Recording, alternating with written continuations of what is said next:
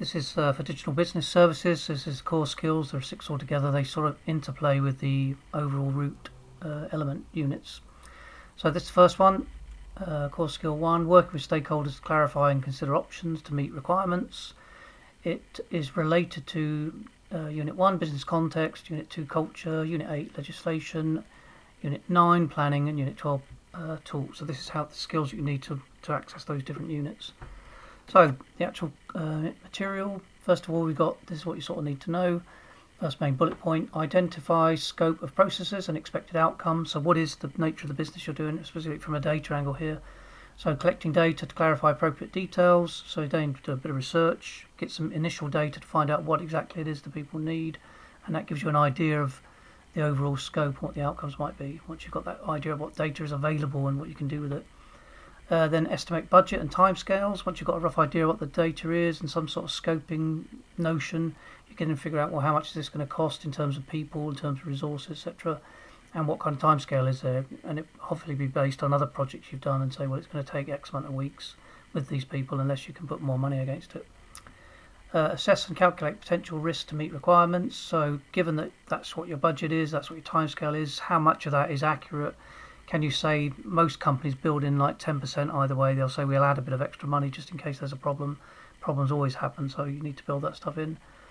Assess cultural impact to meet requirements.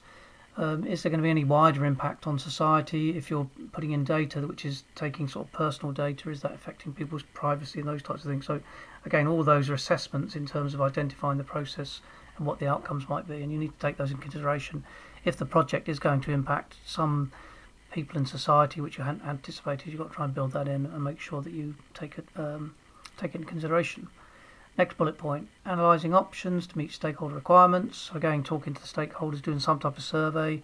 What is it they need? What is it they want? And can you then determine the extent of what they need? And can you tell them, discuss with the actual clients and stakeholders saying, this is what you want, this is what we can do, let's meet in the middle and see what we can come up with. Next point, discuss with stakeholders to agree parameters based on analysis of options. So once you've gone through those options, talk to those people, you then try to explain to them what's going forward. So first of all, ask and respond to questions to clarify understanding. So you might have some public meeting or meeting with a group of customers or a range of people and just say, this is what we're doing. Do you have any questions on what we're doing? Do you want any more clarification? Do you want stuff more explained, etc.? So again, non-formal technical language, etc. Explain and present information using technical language correctly and coherent. So if you do, particularly with data, if you're explaining some of these data anomalies and the way that you're extracting queries from these data, you need to be quite clear. You're explaining to people the benefits to it. It's no good explaining them the technical implications of all these different database queries. You've got to say what the bottom line is. It will improve your life by blah, blah, blah.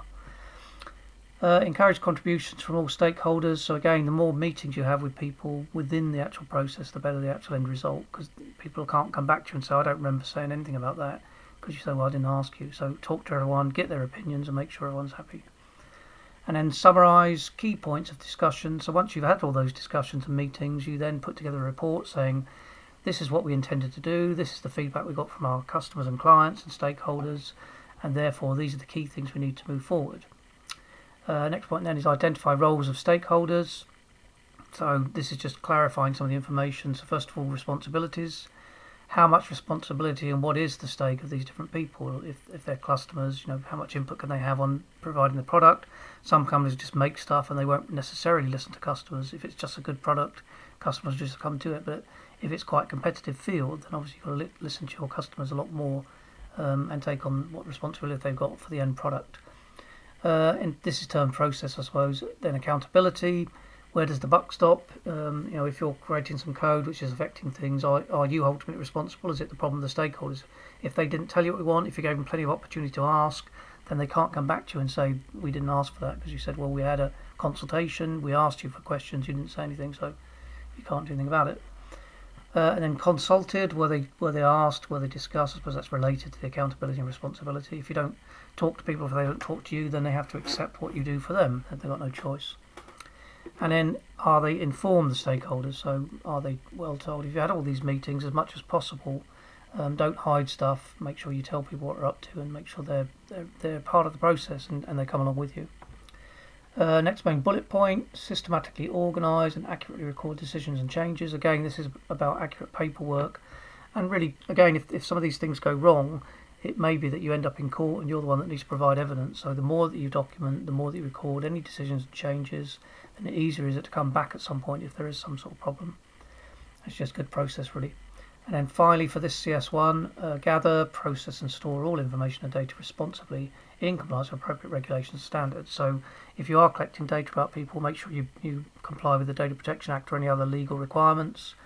Make sure you look after the information, keep it safe, keep up to date with the laws and regulations if they change. Make sure you're not breaking the laws, and use standards. So if you're storing data, whatever the most common form of data storage at the moment, use that one, because that at least gives you data that's going to be uncorrupted at least for a few years if you're following those types of conventions. And that should be enough then to fulfill all those requirements.